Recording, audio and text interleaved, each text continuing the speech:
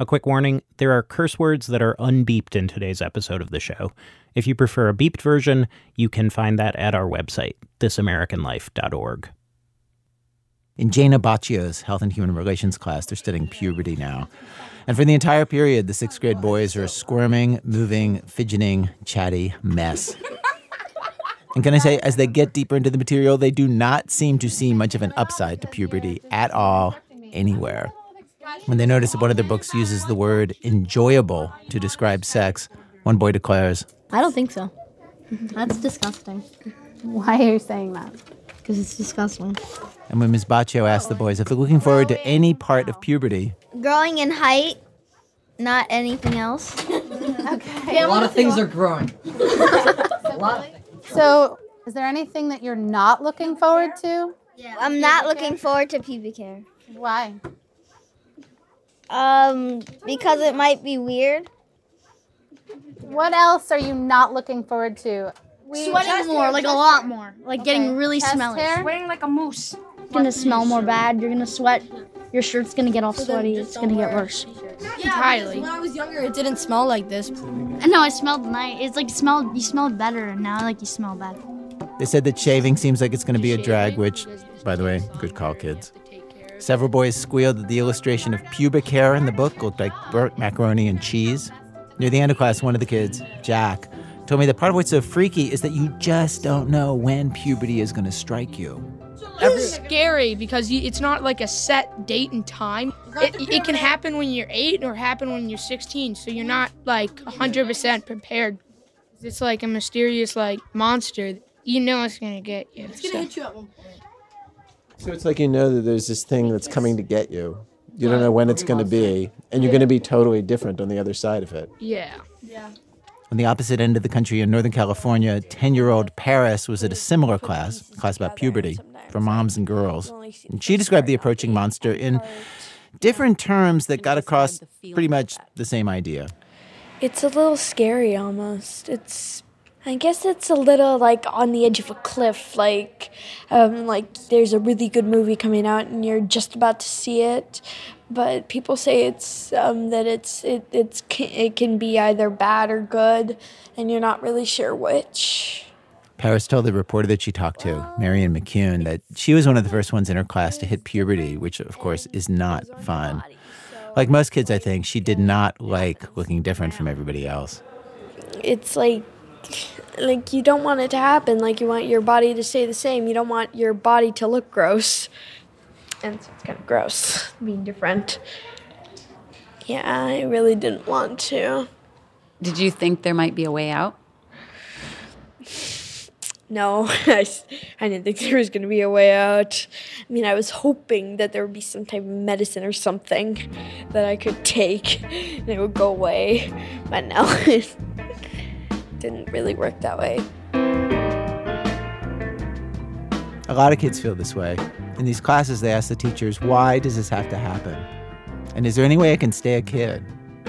It's crazy to be told you can't do anything about this, it's coming, and when it happens, everything will be different. How many things in our lives are like that? Well, today on our show, we have stories of people dealing with the inevitable, trying to do their best, trying to stay themselves through these things that can be so confusing and potentially soul-crushing. And we're not going to mess around today with little inevitable things in life, with, traffic and relatives you don't like and what happens if you never brush your teeth. No. We're going to go with the big ones. We're going to go with two inescapable things that are absolutely certain. Act 1 of our show is about death.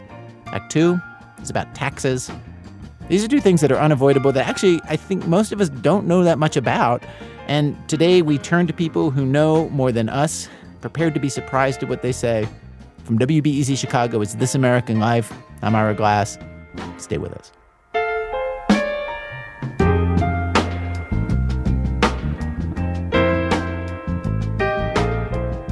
Act 1, death.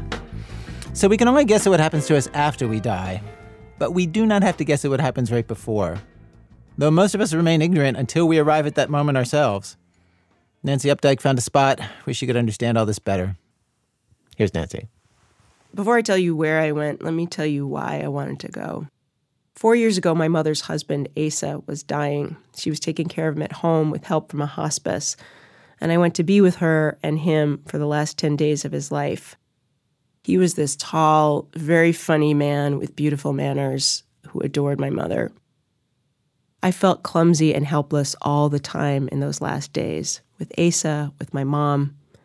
I didn't know what to say to someone who's dying. I didn't know how to be. I'm sure that's true for lots of people.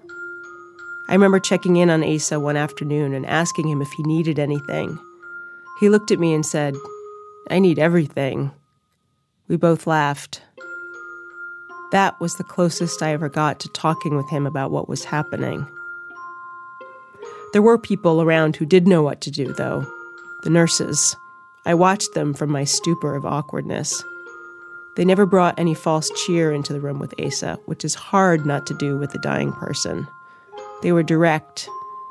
When Jackie, the weekend day nurse, left the Sunday before Asa died, she said to him, "Is it okay if I kiss your hand?" And then she said, "God willing, I'll see you next week." The nurses knew how to deal with us, the rest of the family, too. One of the nurses, Jenny, got me cleaning out the fridge one morning. We did it together for an hour and a half, just talking, passing the time. It wasn't until later that I realized, oh, she did that for me, to give me something to do.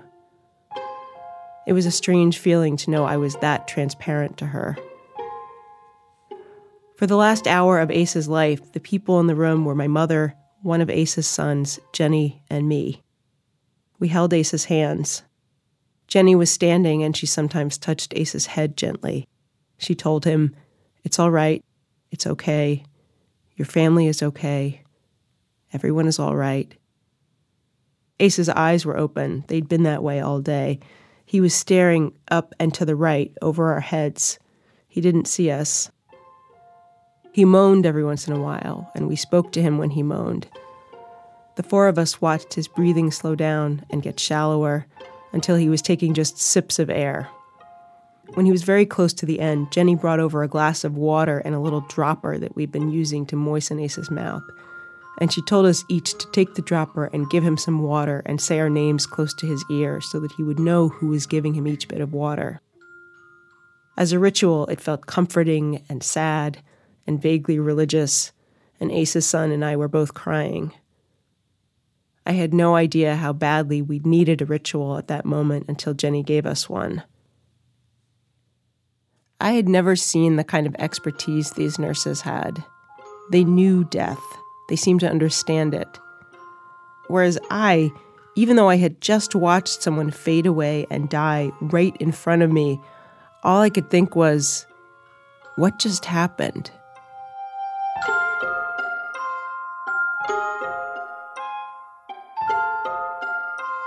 But I didn't realize how much of a hold all of this had on me still, until I heard a stranger talking a few months ago about how his mother is a nurse who works in a hospice facility, seeing people die almost every day. And then he went on to say that after his mother had worked there for a few months, she forgot the president's name. And when she mentioned that to her boss said, "Yeah, that happens. That's normal here.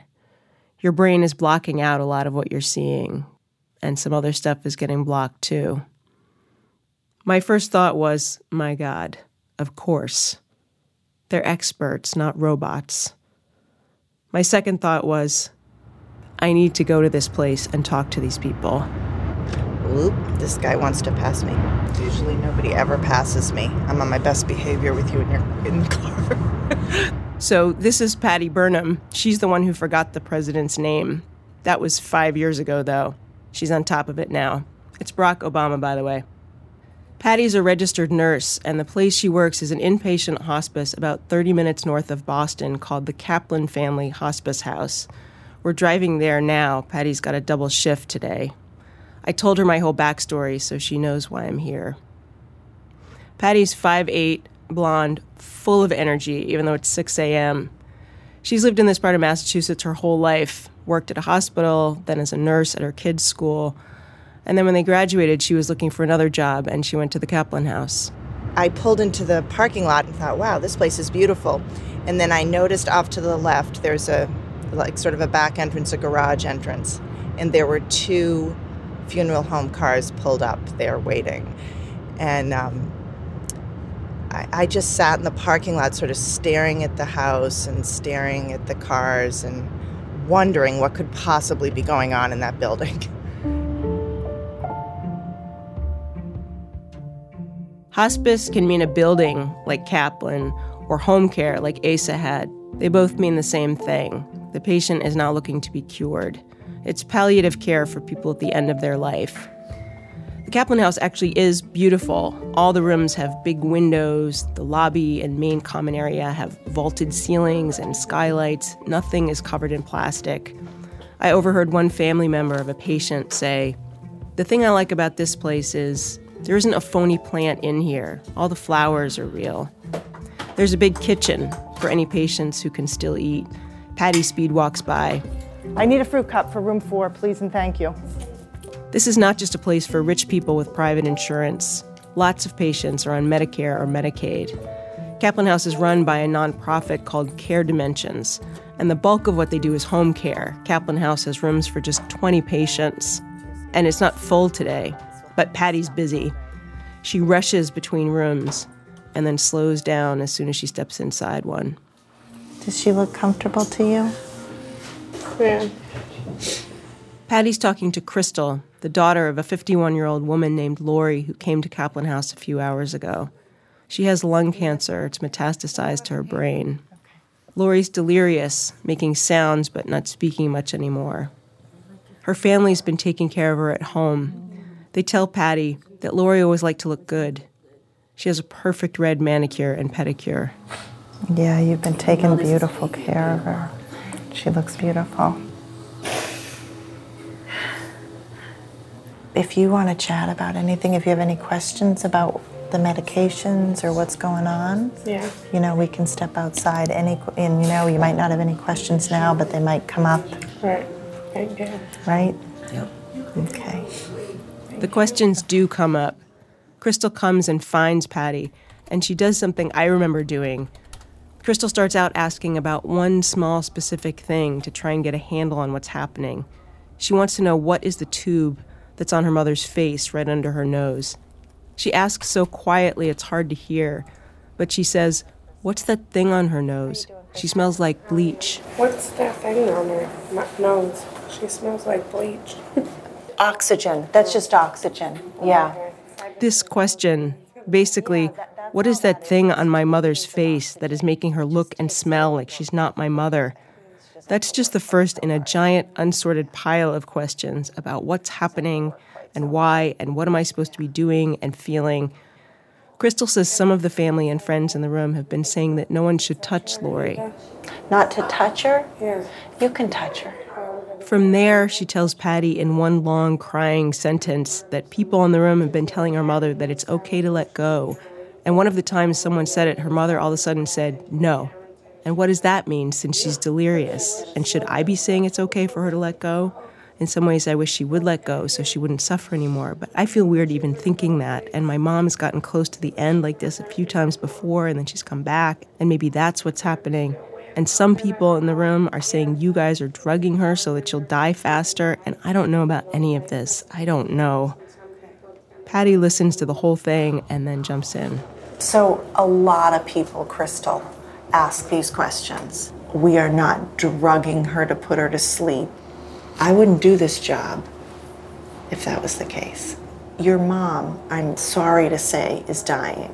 She has started her dying process. This is what everything you're seeing is part of the dying process. Because I know they keep saying, she's going to die, and she's done this like 3 or 4 times and got through it, and I'm just wondering what...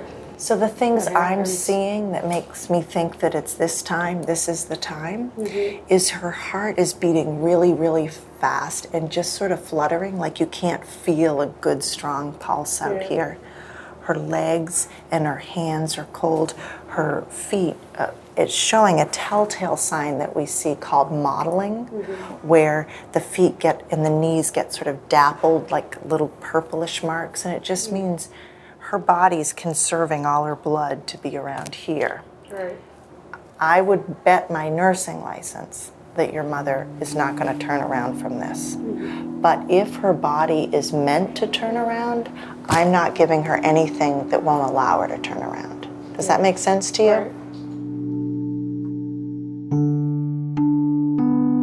I remember standing with my mother and one of Asa's nurses in the kitchen and having this conversation, the this is it conversation. There's so many stages to a long decline, dips and resurgences and good days. And you know it's all the same thing. It's all dying. But there's a huge difference between dying and the very last part of dying, what Patty and the other nurses call actively dying, a process that can take hours or even days, but it's different from what comes before. And being familiar with one doesn't mean you'll recognize the other. I talked to Patty later and I asked her how she knows when someone is actively dying. How does she know it so well that she would say, I bet my nursing license that this is what's happening? I don't always feel that way, Yeah. It's a weird thing because when I came to work at the Kaplan House, and I was a registered nurse and had worked as a nurse for a while, I followed another nurse, Jeanette, for a month, and I was floored by the whole dying process because it was nothing that I had learned. And I saw Jeanette say to a family, she woke them up and said, he's dying right now. And the man had been there, the patient had been there for a week. And I didn't know what was different. I didn't know what she saw that was different. And when I asked her to explain it to me and to teach it to me, she said, you'll know. You just need about a month here and you'll know. I talked to a palliative care doctor who told me that the most important thing she got better at with experience was looking for openings that allow you to be helpful. Little windows, little moments. With hospice, part of that is trying to help people take in, bit by bit, the realness of what's happening. Some dying people, no surprise, are not at all okay with the fact that they're dying, and they don't often get a chance to just say so. I saw a home care nurse talking to a man, a former math teacher in his 60s. She was talking about antidepressants, asking him whether he was depressed. He thought about it, and he said, well, I'm not jump out the window depressed. More like, what the fuck happened?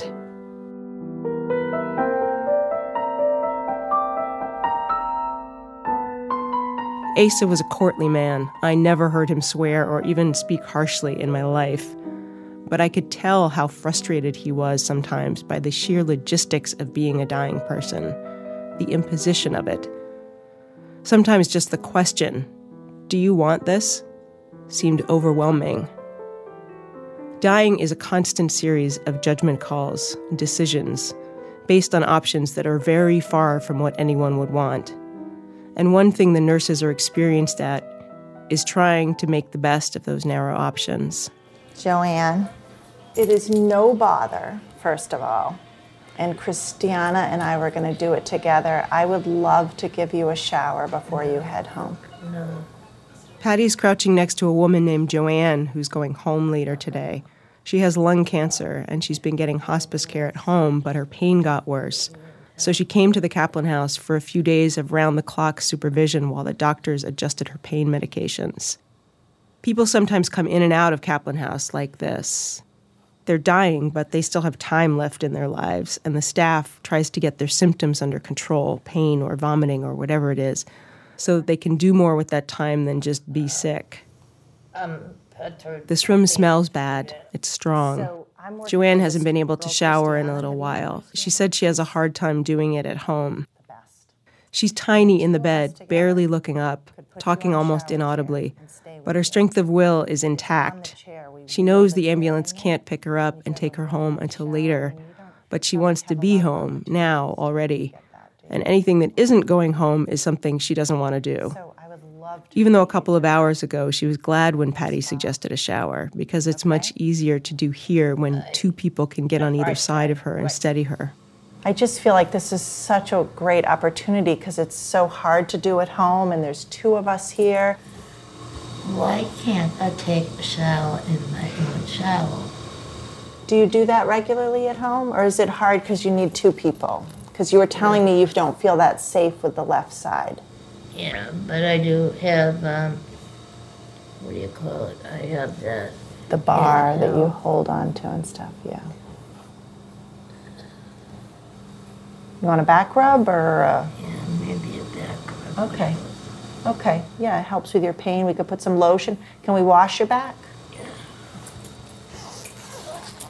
Want to head into the bathroom? And you can sort of sit on this in the bathroom? Okay, let's do that. Maybe you can tell where Patty's going with this. I'd seen her taking care of Joanne and others all day. People clearly in the midst of some of the worst days of their lives. Afraid, in pain, sick of being sick. And it takes serious skills to be able to nudge somebody in that situation toward a thing that they don't think they want, but are very glad when they get it. Can we take your pants down so she can get your backside?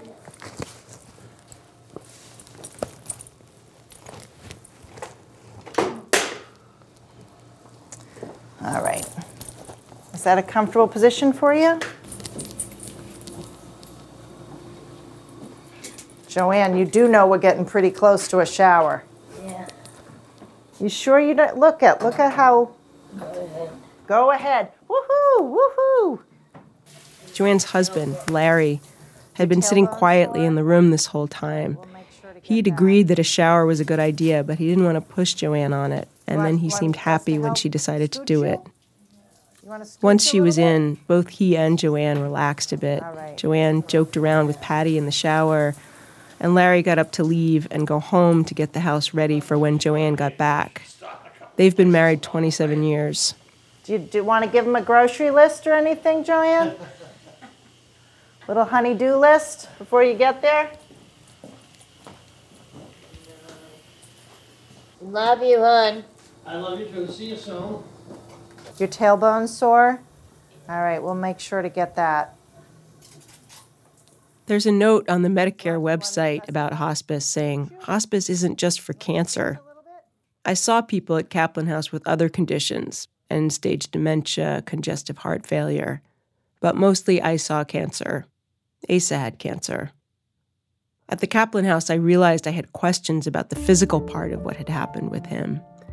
I saw other people who had that extreme cancer thinness. I learned the medical term, cachectic. It's from Greek words that mean bad condition. In a few rooms, I saw the same swabs, these little green sponges on the end of a stick that we used to keep Asa's mouth clean and moist. The swabs stayed with me because I remember being grateful that they gave us a way, a small way. We could care for Asa even after he'd stopped being able to tell us what he wanted. That was the hardest time, for me at least. To hear him groaning and not know what to do, or not do. We grilled the nurses about what they thought was going on and what we should do. And at the Kaplan House, I saw that a significant part of the nurses' jobs is trying to figure out what a person might need when they can't communicate anymore. Are you having pain? Does something hurt? Patty's back in Lori's room, Crystal's mother. It's nighttime. We're into the double part of Patty's double shift. And Lori is moving around a lot in the bed. It sounds terrible to say, but I felt comforted to see it, and to see others at Kaplan House do it too, because I'd seen it with Asa. Apparently it's common toward the end. It's called terminal agitation.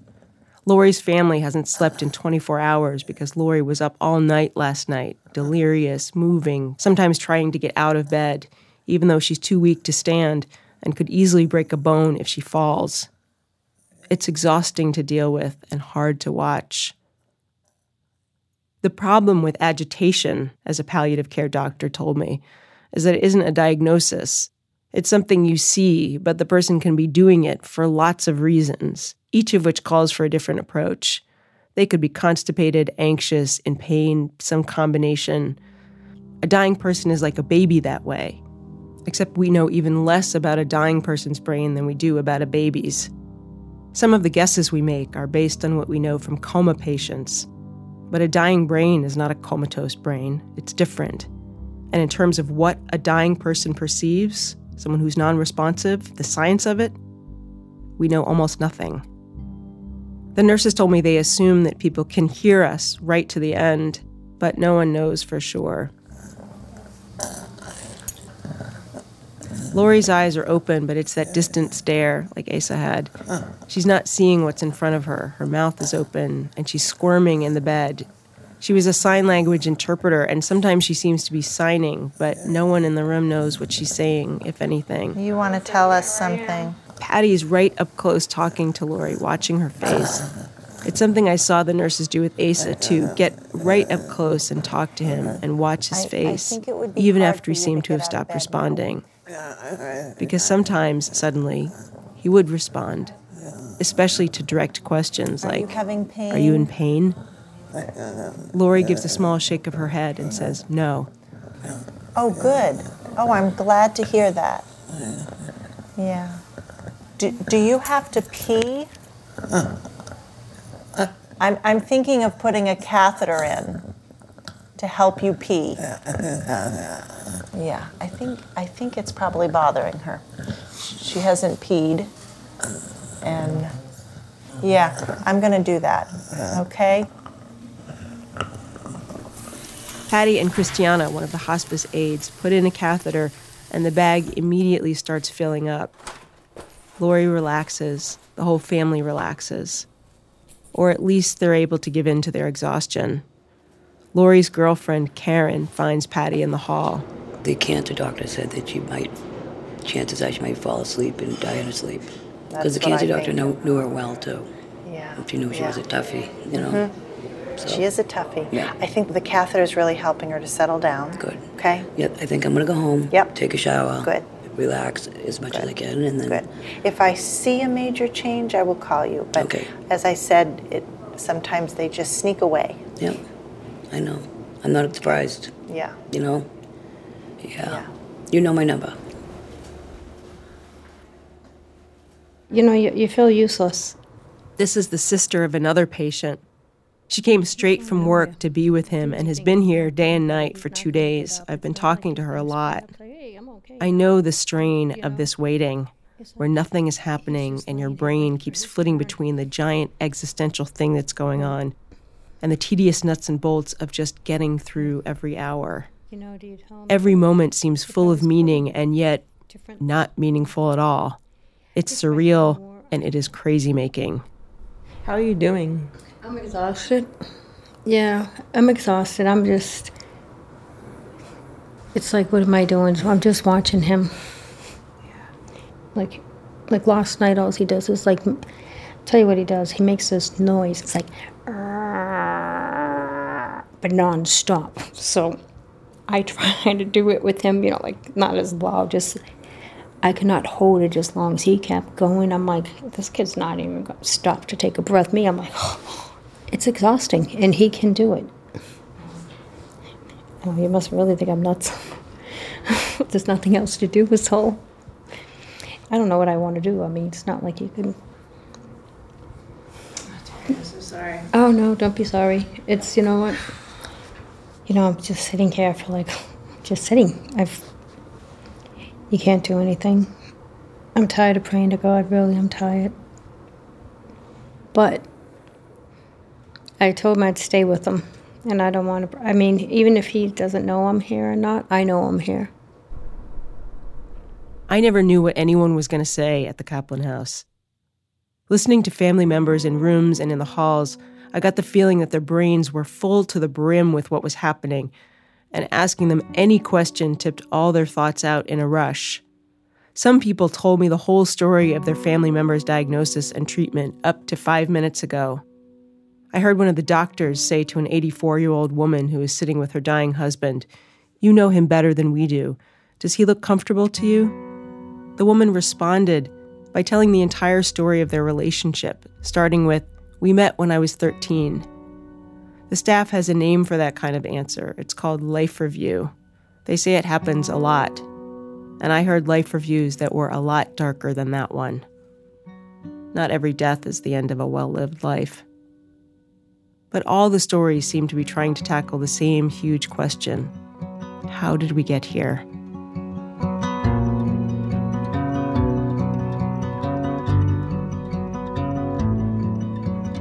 Grief is one thing, but watching somebody die is a whole nother thing. Patty again. You know, not everybody can sit beside a dying person and hold their hand. And, you know, I think sometimes it's too much. Nobody wants their loved ones to be alone. I get that, but, you know, you could wait here for days and days, and when you go to take that one shower is when the person might die, you know.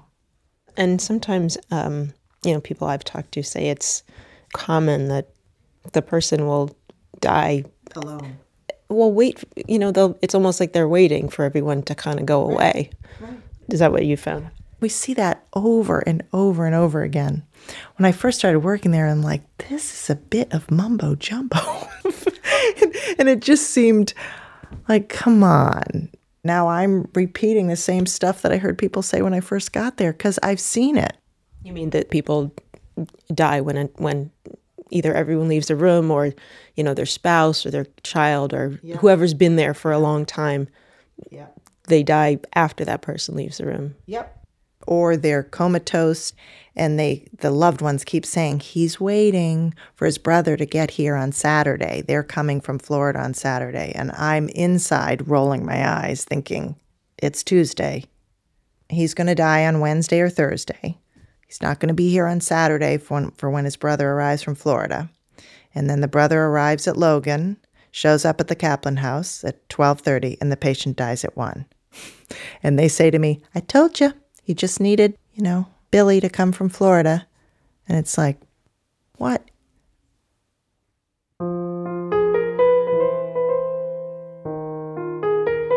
Talking to people about whoever they were visiting at the Kaplan house always brought up other earlier losses. Always.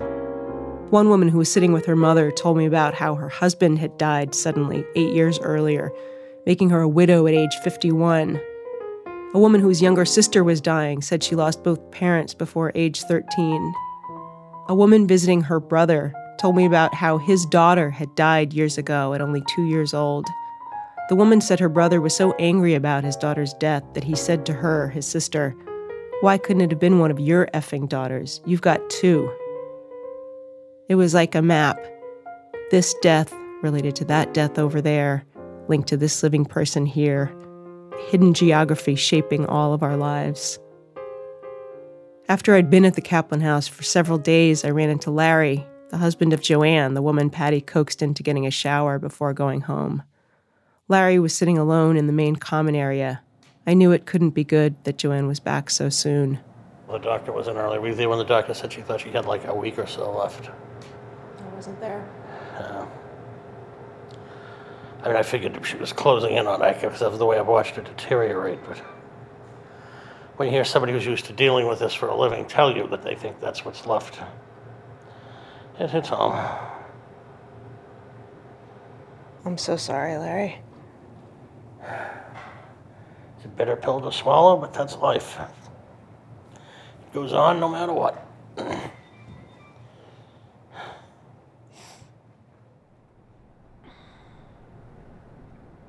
One of the many ways I've been a smug idiot in my life was by disparaging the use of euphemisms for death and dying. I thought it was weak. Who would do that? By the time Asa was at the end, I had barely been able to utter the words death or dying for several months. I felt like the thing itself was only manageable if I didn't invoke it. Patty told me that one of her strategies for protecting herself at work is never to imagine herself in the place of the dying person or their family members. She tries not to picture her husband or her kids. I remember trying and failing at that. I think part of my clumsiness around Asa and my mother was my barely suppressed terror at the thought of my own husband dying. I pictured myself in my mother's place all the time. Every morning before going to her apartment, I pulled out a piece of paper, and I had to read the words on it out loud in order to make it out the door. Your husband isn't dying. This is not about you. Your mother needs you. Go to her apartment now. It was my own little serenity prayer.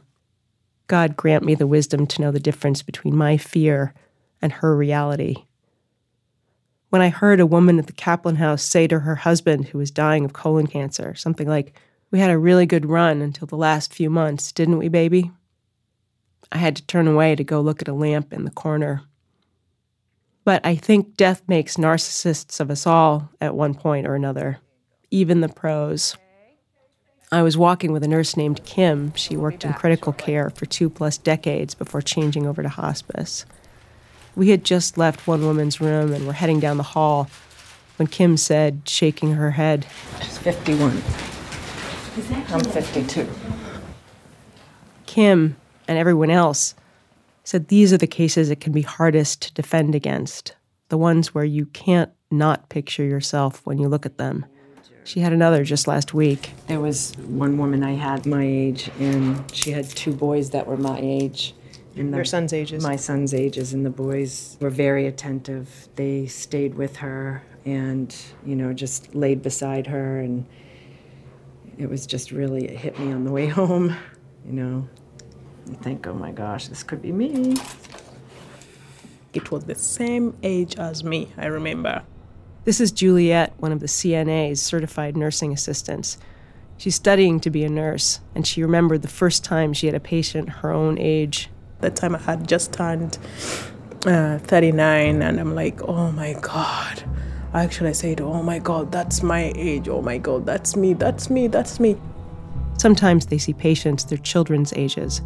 This is Jackie, another nurse. We had a 9-year-old boy that was here, and my daughter Sarah was 9 years old at the time, and I remember climbing in her bed when I went home, and I just fell asleep in her bed, and she was so mad at me.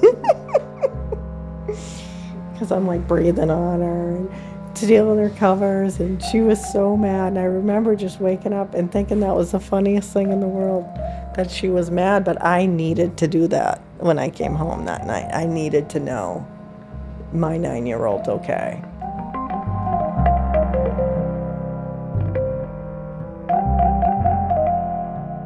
Jackie also told me while I was following her around throwing out questions. Last year I had my kidney removed because I had a big tumor in it, so. Oh my God. All I could think of was, oh shit, I'm gonna end up at work. But, if I'm to be anywhere, that's where I wanted to be. And when one of our docs, Dr. Warren, came to see me in the hospital, and I thought, this is it, I'm dying. The hospice doc just walked in the door. And it does happen. A nurse named Rosemary, who's been there for a long time, told me about one of the other longtime nurses, Kathleen. Went out on medical leave to have her bunions fixed and was diagnosed with ovarian cancer. And, just had a very rough go of it. Nothing worked. Every treatment she had reactions to. And finally it was time for Kathleen to come to the Kaplan House. And she was determined that she was not going to come in on a stretcher like the other patients because she was a nurse. So she walked down the hall and greeted everybody on her way down. But it was really hard for us to take care of one of our own, because we think, well, we're hospice nurses, so we don't get sick, And the first night she came in, and I had her as a patient, and I came out to my med cot, and there was a note. Dear Rosemary, could I please have 1 milligram of Dilaudid for 8 out of 10 pain? I know you're going to think I should have 2 milligrams, but I only want 1 milligram. No hurry. Take care of the patients first, and 1 face cloth and 1 towel when you get a chance. And that was just Kathleen.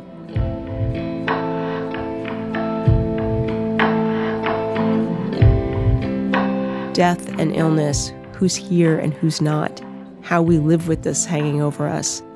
These are the conversations I'd been waiting years to have. Before I left, I got to ask Patty what it's like to talk with her patients so directly, the way that I was never able to do with Asa.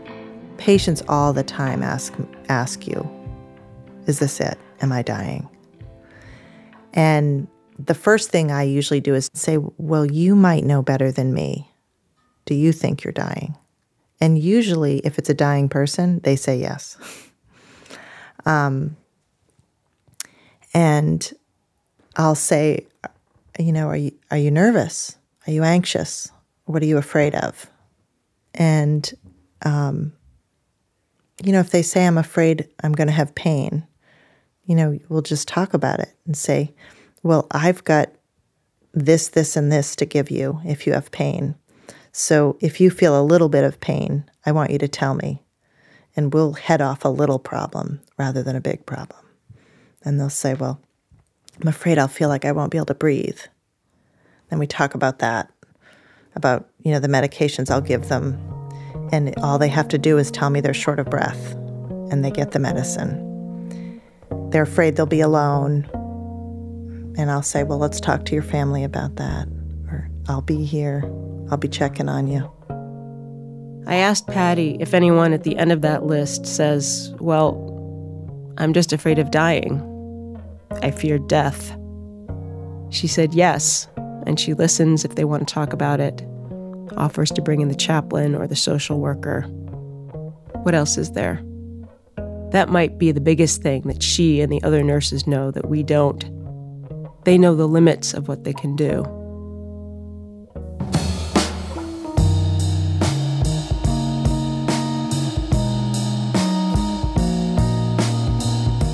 Nancy Updike is one of the producers of our show.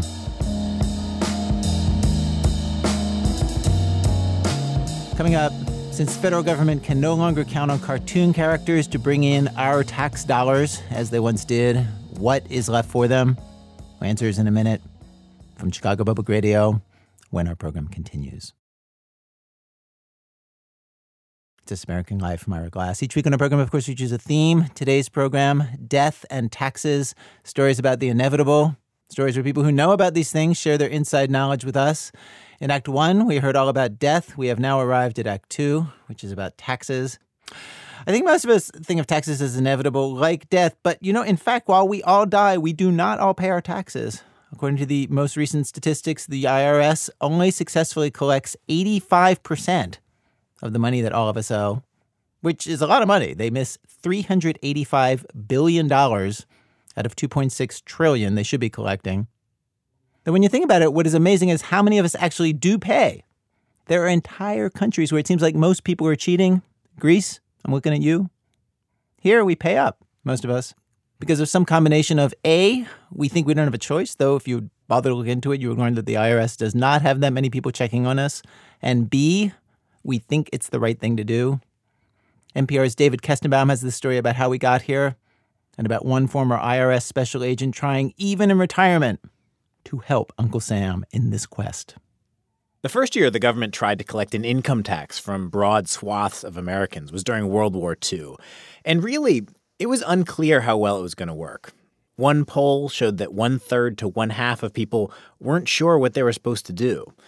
And the government faced this choice. There were basically two options. The government could play tough, say, this is the law, you have to pay. It could scare people. Or it could try to inspire people to pay their taxes. We went with inspire. We chose a spokesperson who could sell the income tax, someone with credibility, someone who is instantly recognizable and easy to understand. We went with Donald Duck.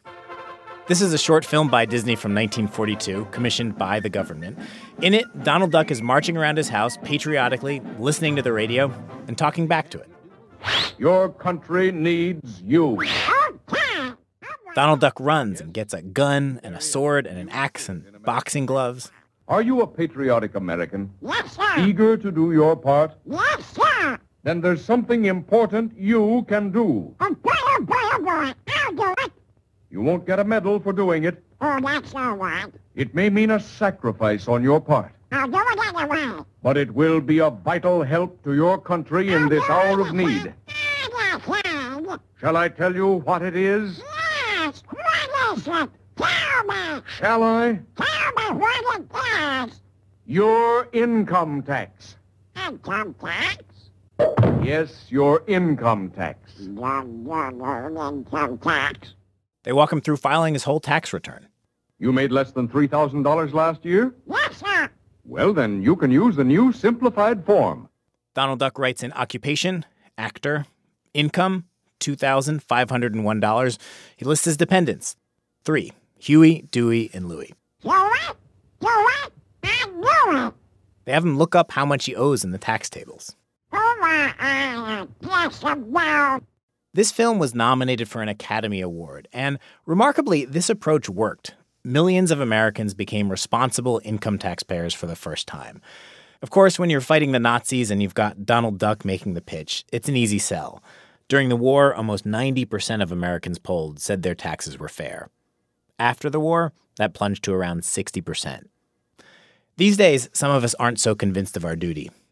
A recent survey by the IRS showed something like 1 in 10 people felt it was okay to cheat a little here and there or as much as possible on their taxes. This is the tax-paying world that Al Drucker discovered when he started working for the IRS in 1981.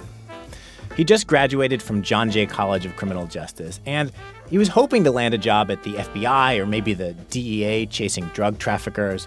But the way things worked is you just took this general aptitude test, and you waited to see who called. And the call he got was from the IRS. Was it my peak choice? No. If I was in that recruiting forum and there were 20 booths, and one was DEA and one was IRS, I'd probably go to the IRS last. Al didn't really even know the IRS hired law enforcement people, but he took the job.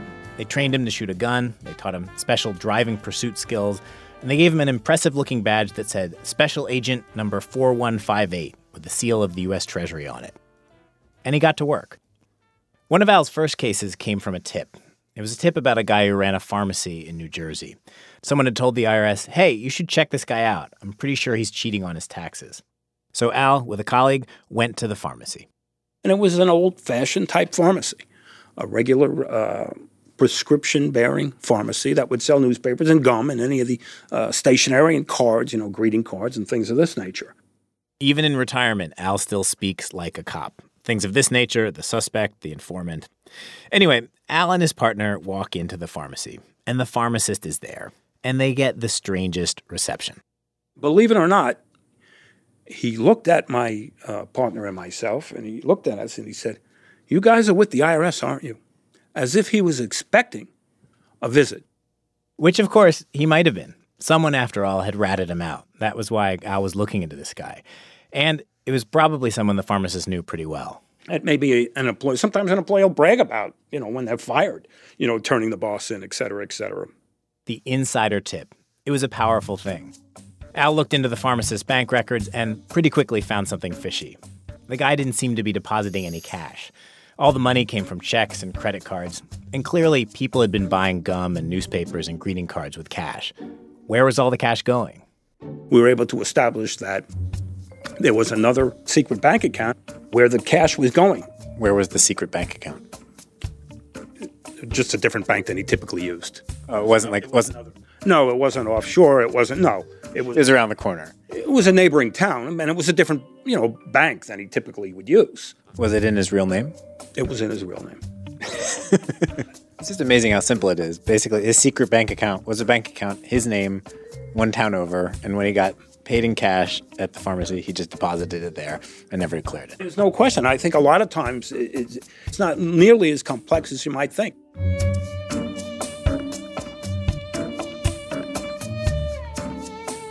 A lot of cases are like that, he says. The fraud is right there once you start looking, but you need a reason to start looking. In this case, it was the tip that gave him that reason. Tip, of course, is a nice word for it. Ratting out is another. But this notion that good ideas could come from people telling on each other, it stuck with Al. So a couple years ago when he retired from the IRS, he set up a business built around this idea, that people could help the government do its job collecting taxes by volunteering information. And here, for once, he did not give it a cop-speak name. TaxSqueal.com. It's not subtle. He went straight to squeal. Those are the two words that best connote what I was trying to say, which is taxes and squealing. It could have been tax rat, and we experimented plenty with the tax rat, believe me. I suppose tax rat, you could have had a rat in the site. Tax squeal, you could have a pig. Well, if I could be honest, the name was taken. The IRS does have a way you can rat or squeal on other people. But like all things IRS, it's a pain. Welcome to the Internal Revenue Service Tax Fraud Referral Hotline. There's a hotline, but if you call, you get this. You can report tax fraud and abuse by completing Form 3949A or by sending us a letter. Of course, there's a form. You have to print it out, fill it out, and actually put it in an envelope and mail it to the IRS in Fresno. TaxSqueal.com, Al says, removes the hassle, and provides an extra layer of anonymity. You just go to the website, type in some answers, basically, who are you squealing on? Where does the person live? What did they do? And that's it. Al will file the form for you for free.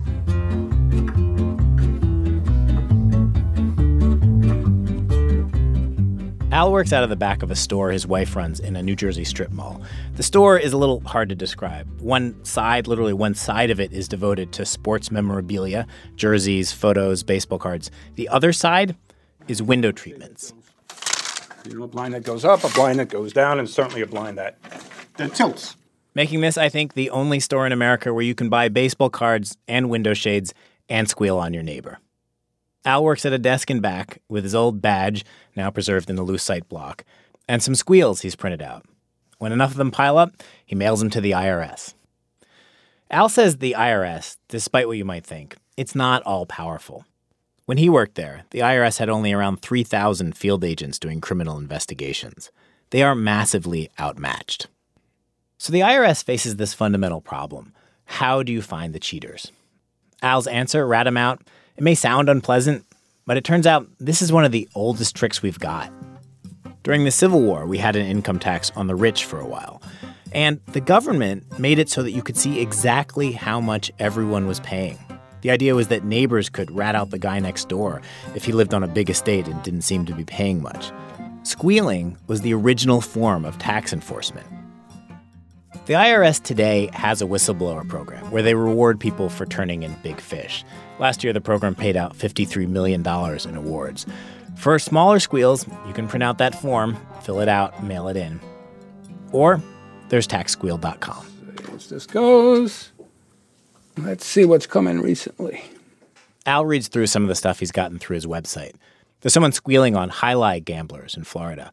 There's a retired sheriff ratting out a hair salon. There's one angry one in all caps. And a woman saying her ex-husband is claiming the kids as dependents when she's supposed to be. Actually, Al says there are a lot of exes. Ex-wives, ex-friends, ex-employees. Dr. So-and-so had a dental office installed in the farm in Ohio and would routinely work on Amish and Mennonite patients on the weekends and off days. And those patients pay fully in cash.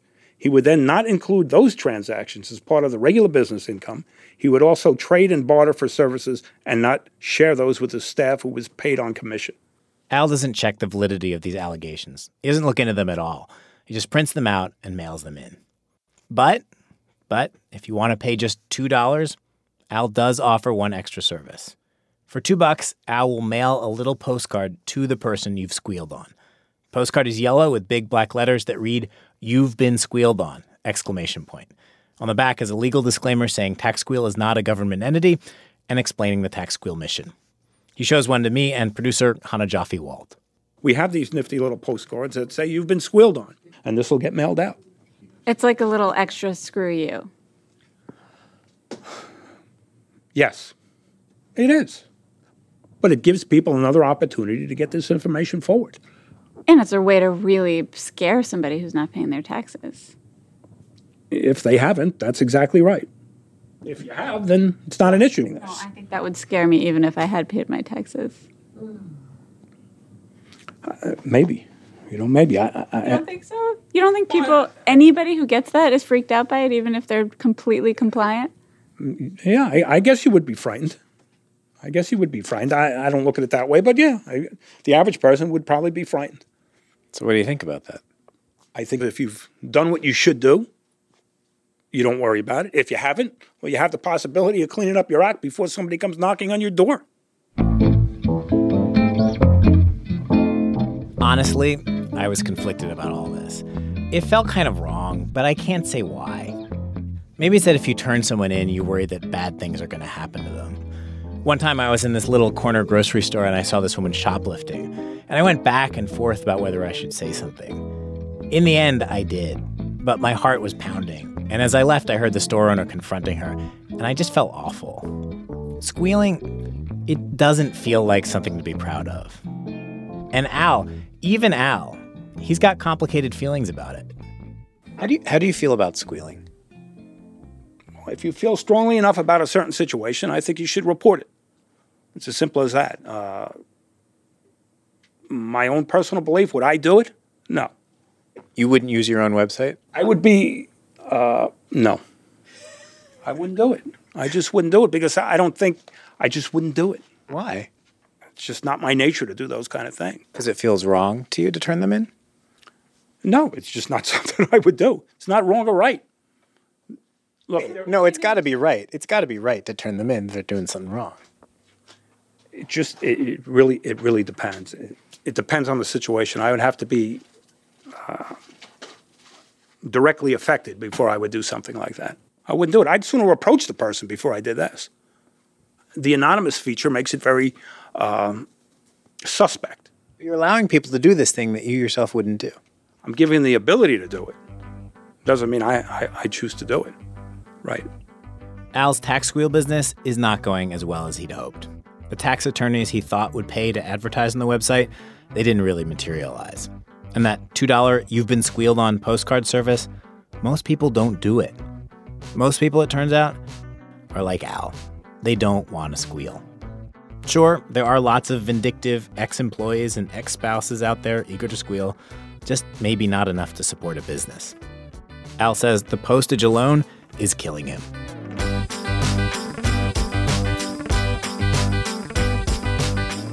David Kestenbaum. Normally you can hear him on NPR's Planet Money. Their absolutely free, deeply informative, and entertaining podcast is at npr.org/money.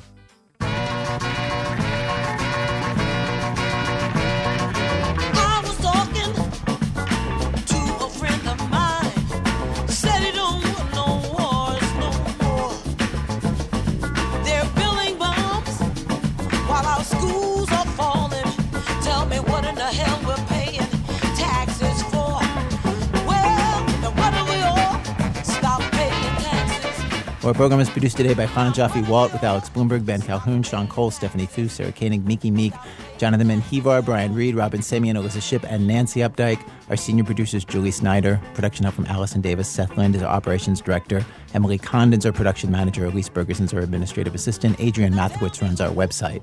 Research help from Michelle Harris and Julie Beer. Music help from Damian Grave. Special thanks to Doctors Jane DeLima Thomas, Charles DeCarli, Jimo Borjugan, and Lisa Sanders. Thanks also to Bo Burnham. And thanks especially to the staff of the Kaplan House and Care Dimensions, to the patients and family members who spoke with us. Thanks to the Churchill School in New York and the Lucille Packard Children's Hospital in Palo Alto, where we interviewed kids about puberty. Our website, thisamericanlife.org. This American Life is distributed by Public Radio International. Thanks, as always, to our program's co-founder, Mr. Tori Malatia. You know, he just joined a new health club, and they have a sauna, and he cannot shut up about how great it's going to be when I join. You're going to smell more bad. You're going to sweat. Sweating more, like a lot more. Like getting really smelly. Sweating like a moose. I'm Ira Glass, back next week with more stories of This American Life.